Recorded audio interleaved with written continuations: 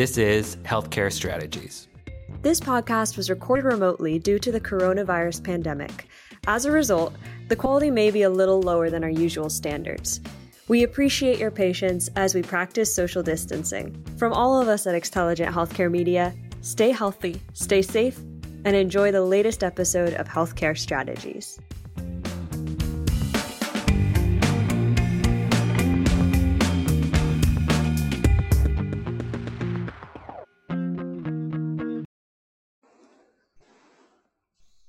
Hello and welcome to Healthcare Strategies. I'm Emily Sokol, Senior Researcher and Editor at Xtelligent Healthcare Media. Today we are speaking with Dr. Daniel Durand, Chief Innovation Officer at LifeBridge Health, a $2.5 billion healthcare system based in Maryland, serving over 1 million patients. Dr. Durand is a physician executive with deep experience in health system administration, digital health, population health management, and value-based contracting. He oversees all of LifeBridge Health's projects, investments, and partnerships related to biomedical research, digital health, and value-based contracting. Dr. Durand previously served as the founding executive director of LifeBridge Health's Clinically Integrated Network, which grew to include over 500 providers managing over 100,000 lives in value-based contracts. Dr. Durand trained at Johns Hopkins, where he held several leadership positions and served as the director of accountable care. Today, Dr. Durand will be focusing on LifeBridge Health's strategy for combating COVID-19, including vaccine distribution planning and technologies to assist in the fight. Welcome, Dr. Durand. Thank you. It's great to be here. Great. So I was wondering if to start, you wouldn't mind talking to me a little bit about how your organization has begun to prepare to distribute and administer the COVID-19 vaccines. What were some of the anticipated challenges that you were planning for during this distribution process? Absolutely. Like a lot of organizations and like I would say the entire world of healthcare and a bit beyond, we are learning about these vaccines in real time. We are seeing them become approved. We're seeing the scientific research come out. And then the questions of when do you need the second dose and how you should go about doing that. All of this is evolving. And it's pretty unique in healthcare that we're forced to deal with such a rapidly evolving landscape. Typically, when a vaccine or a drug is created, there are several years of research involved. And so we have more data to make our decisions and our policies and our strategies and tactics on. And with COVID-19, it's just too important that we act rapidly. And so we're having to do business a little bit differently.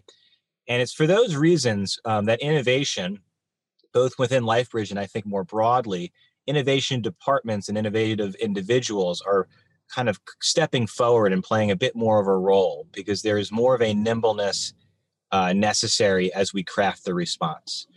So getting into what LifeBridge has done specifically, we started the way a lot of health systems started. We knew there would be allotments available. All of this was very late-breaking kind of news over November and December as the FDA reviewed the data from companies like Pfizer, Moderna, and AstraZeneca and the various partners of those organizations in creating those 3 vaccines.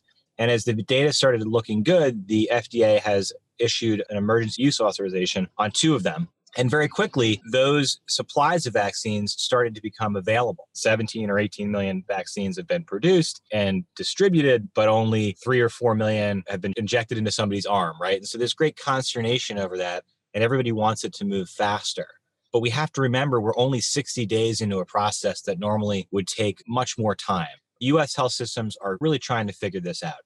And we started by trying to figure it out in our own employees and in the highest risk patients.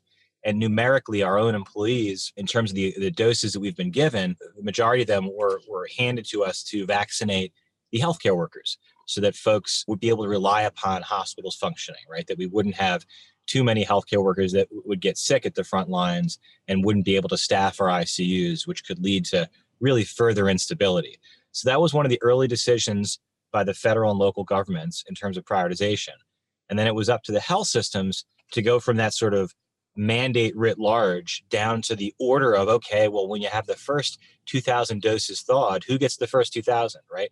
So there was a lot of interest in bringing ethicists in and harnessing the ethics committees we already have to think through, along with system leadership and human resources, to really think through, okay, who should get vaccinated and when?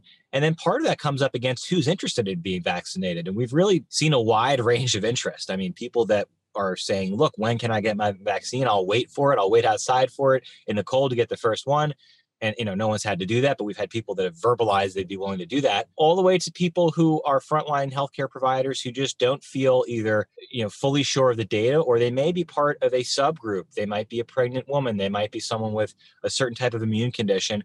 And based on their own assessment of the data and their conversations with their physician, they're not sure, even though they're in a high risk exposure group, they're not sure they want to get it yet. And so we've seen that full range, as has everyone. And I think the upshot has been we've had a large number of doses made available. At LifeBridge, we're very proud that we've given a large number of doses already, several thousand. Last time I checked, if you looked across the state of Maryland, even though we have well below 10% market share, we had given well above 10% of the doses. But we are starting to get to the point where everybody in our health system who's interested has at least gotten their first shot. My wife, who's an ICU physician with LifeBridge, got vaccinated kind of in mid to late December. And I personally got vaccinated with the second wave of physicians and forward-facing staff around late December.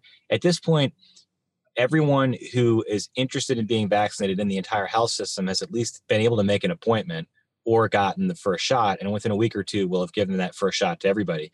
But we are seeing a fair number of people who are not sure. And so the next wave of this really is about folks that expect others to trust in the healthcare system have to be clear that they aren't just expecting others to do that, that they have personally put this chemical inside their body. Right. So Dr. Durand, you bring up a lot of good points. I'm wondering, there are a lot of healthcare organizations who are in similar situations as you, dealing with some of these challenges around general vaccine hesitancy, keeping track of people to make sure that they get the second dose at an appropriate time, and, a general understanding that the moment you get vaccinated doesn't mean that you can walk around without a mask on and not social distance. There are still guidelines that should be followed until we reach that herd immunity point. Are there any specific strategies or innovations and technologies that you and LifeBridge have thought about to help sort of mitigate some of these challenges? Yeah, absolutely. I think every part of the process has a stamp on it of sort of recently innovative technology. On the front end, which you might call the population engagement or education end, we are producing domestically and making use of other types of content, YouTube, et cetera, to really get the message out there about what the data says about this vaccine, and to put it in a different reading levels and different languages, and just give it a look of everybody's different communities, so folks don't just see it as one kind of group of people saying go get this vaccine, right? That it's really coming from all the different sub communities and cultures of the patients that we care for. So that's on the front end, and the employees, really, because again, we're starting with the employees. The other end of it is really what we might call the access funnel. And that's, okay, people, how do we reach out to them logistically and get them scheduled? So we've had a real preference initially, as we got this going, for relying on scheduled vaccine doses. So in other words, getting folks to book a specific appointment and come in at a specific time. We've actually had a process where there's essentially no line and people are coming in. So we're sort of overcoming information failure using scheduling platforms. And if you went back 2 or 3 years, health systems, generally speaking, didn't have this kind of online booking capability. So we've been using those outbound call centers and online booking capabilities to bring people in a very orderly fashion so we don't have a bunch of queue formation. One of the reasons that's been very important, just technically speaking with this vaccine, is related to the sort of instability it has at different temperatures. And you really have to know how much of this you're going to have on hand. If you want to make the best use of it and not waste a single dose, then you need to thaw it out and prepare it in a very orderly fashion. So getting from a factory kind of operations perspective, understanding what we call the tack time of the assembly line and the process, has led us put together a situation where we've essentially wasted nothing. And that ethically has been very important to us because as it remains a scarce resource, and it will for many months, unfortunately, we felt it was very important, even if it meant ramping up a little more slowly, to make sure we got it right and didn't waste anything. So that's been another big part of it. And then post-dose, we have what you might call ongoing education or adherence monitoring. We have a mobile phone app that folks can choose to engage with or not that further educates them about the vaccine, monitors them for side effects. And so as a result of this, we've had really great reporting of, and it's been very low, honestly, but we've been able to see the side effects that are out there, because there will be when you vaccinate thousands. We've been able to get engaged on them and help triage those patients and record it and then follow them closely. So side effect reporting, ongoing education, and certainly reminders that you are not immune, you are not known to be or proven to be immune from a bad outcome of COVID until 2 or 3 weeks after you've had the second dose. Now, like a lot of things about this, there may be evidence that renders that statement untrue in a few weeks, but that is the current understanding. We're also not able to tell people they're absolutely immune, right? You are much less likely to have symptomatic disease and have almost no chance of having a bad outcome, like a death or hospitalization, if you get both doses of the vaccine. However, it's possible that you might still be infectable and might be sort of an asymptomatic spreader. I do think that these companies are obviously very engaged in gathering the additional data points they need to answer those questions. I expect the answers to those questions will probably change over the next weeks to months. And our whole approach to this will probably change. So as we design the process and the content in these digital modules, we've left ourselves with a lot of flexibility by making them as modular as possible, so that when one new piece of information comes in and renders an old piece of information incorrect or no longer correct, however you want to view it philosophically, we can sort of swap that out, but not change the whole approach. Can you talk a little bit more about that? Because I think that's really forward thinking on your end, especially as you were saying, information is changing on a daily basis. What does the process look like for developing these technologies like the mobile app or the online booking and making sure that they're adaptable? Can you dive a little bit more into that, particularly for other organizations who might be either struggling to have adaptable technologies that are helping or don't even know where to begin in implementing solutions like this? Yeah, so our approach at LifeBridge has been, as a health system, this is going back several years, we really try to think about what our core business is and what our core capabilities are.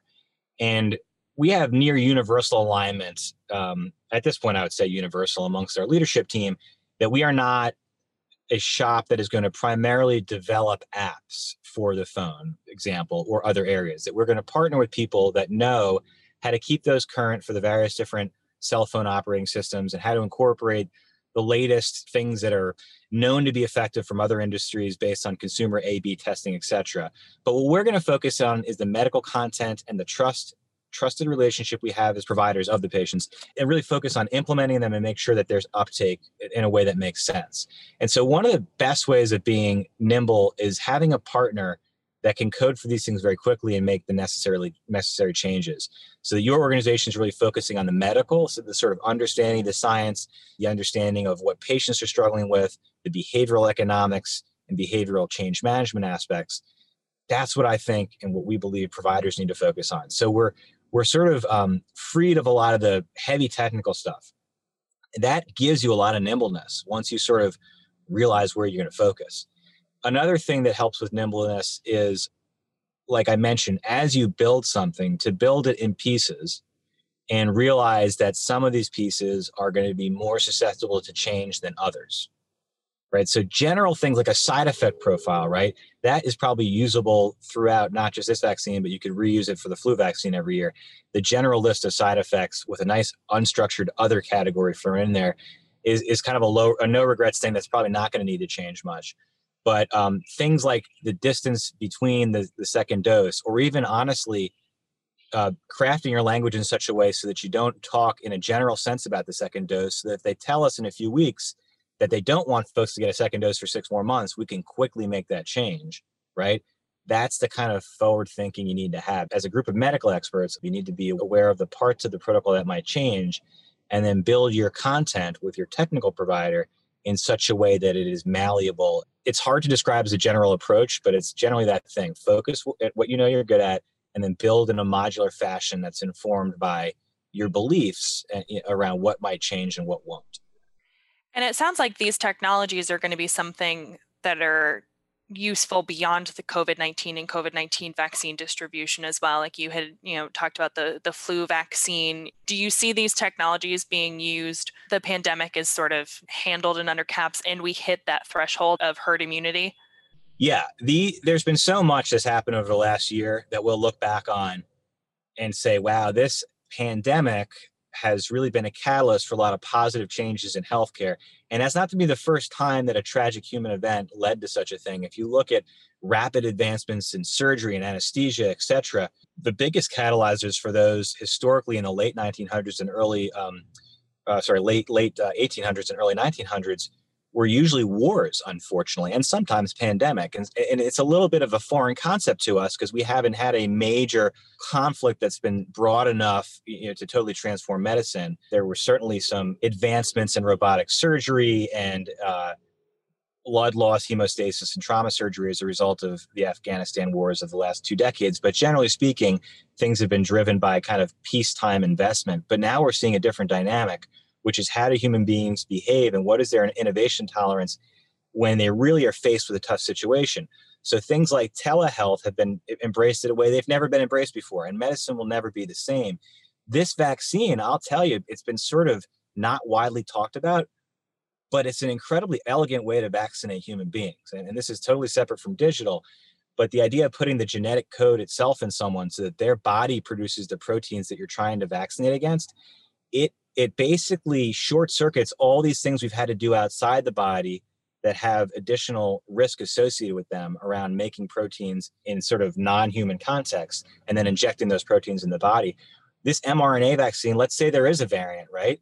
Well, they can just take the mRNA and change the sequence and very quickly prove that it still works in the event that a mutation does go around this. More likely than not, that's going to have to be proven, but that's the theory. And we've been sitting on mRNA vaccine technology for many years, but there wasn't much of a market or an impetus for these big pharmaceutical companies to invest and for the FDA to really be aggressive about approving. But you change the dynamics in the time of a pandemic, and now we're going to have really fostered in this whole new innovative area of mRNA vaccines and maybe mRNA therapeutics in general. So you're going to see stuff for, I think, years to decades, all kinds of great things for humanity that are going to come out of this crisis because we had the courage to innovate because of the crisis. Well, it's good to hear that there's at least some silver lining coming out of this. The last question that I have for you, Dr. Duran, is what advice you would give to other healthcare organizations who might be grappling with how to leverage technology in order to support vaccine distribution and make vaccine distribution as efficient and effective as possible? Yeah, there's a lot there. I think you have to start off with the sort of issues around ethics and equitable distribution and allocation, but not get too lost in that, frankly, because very quickly there will be enough to vaccinate all healthcare workers. It's more of an issue, in my view, with the general population, where we're really just going to have enough for a few percent in the coming months, but it will hopefully improve over the spring.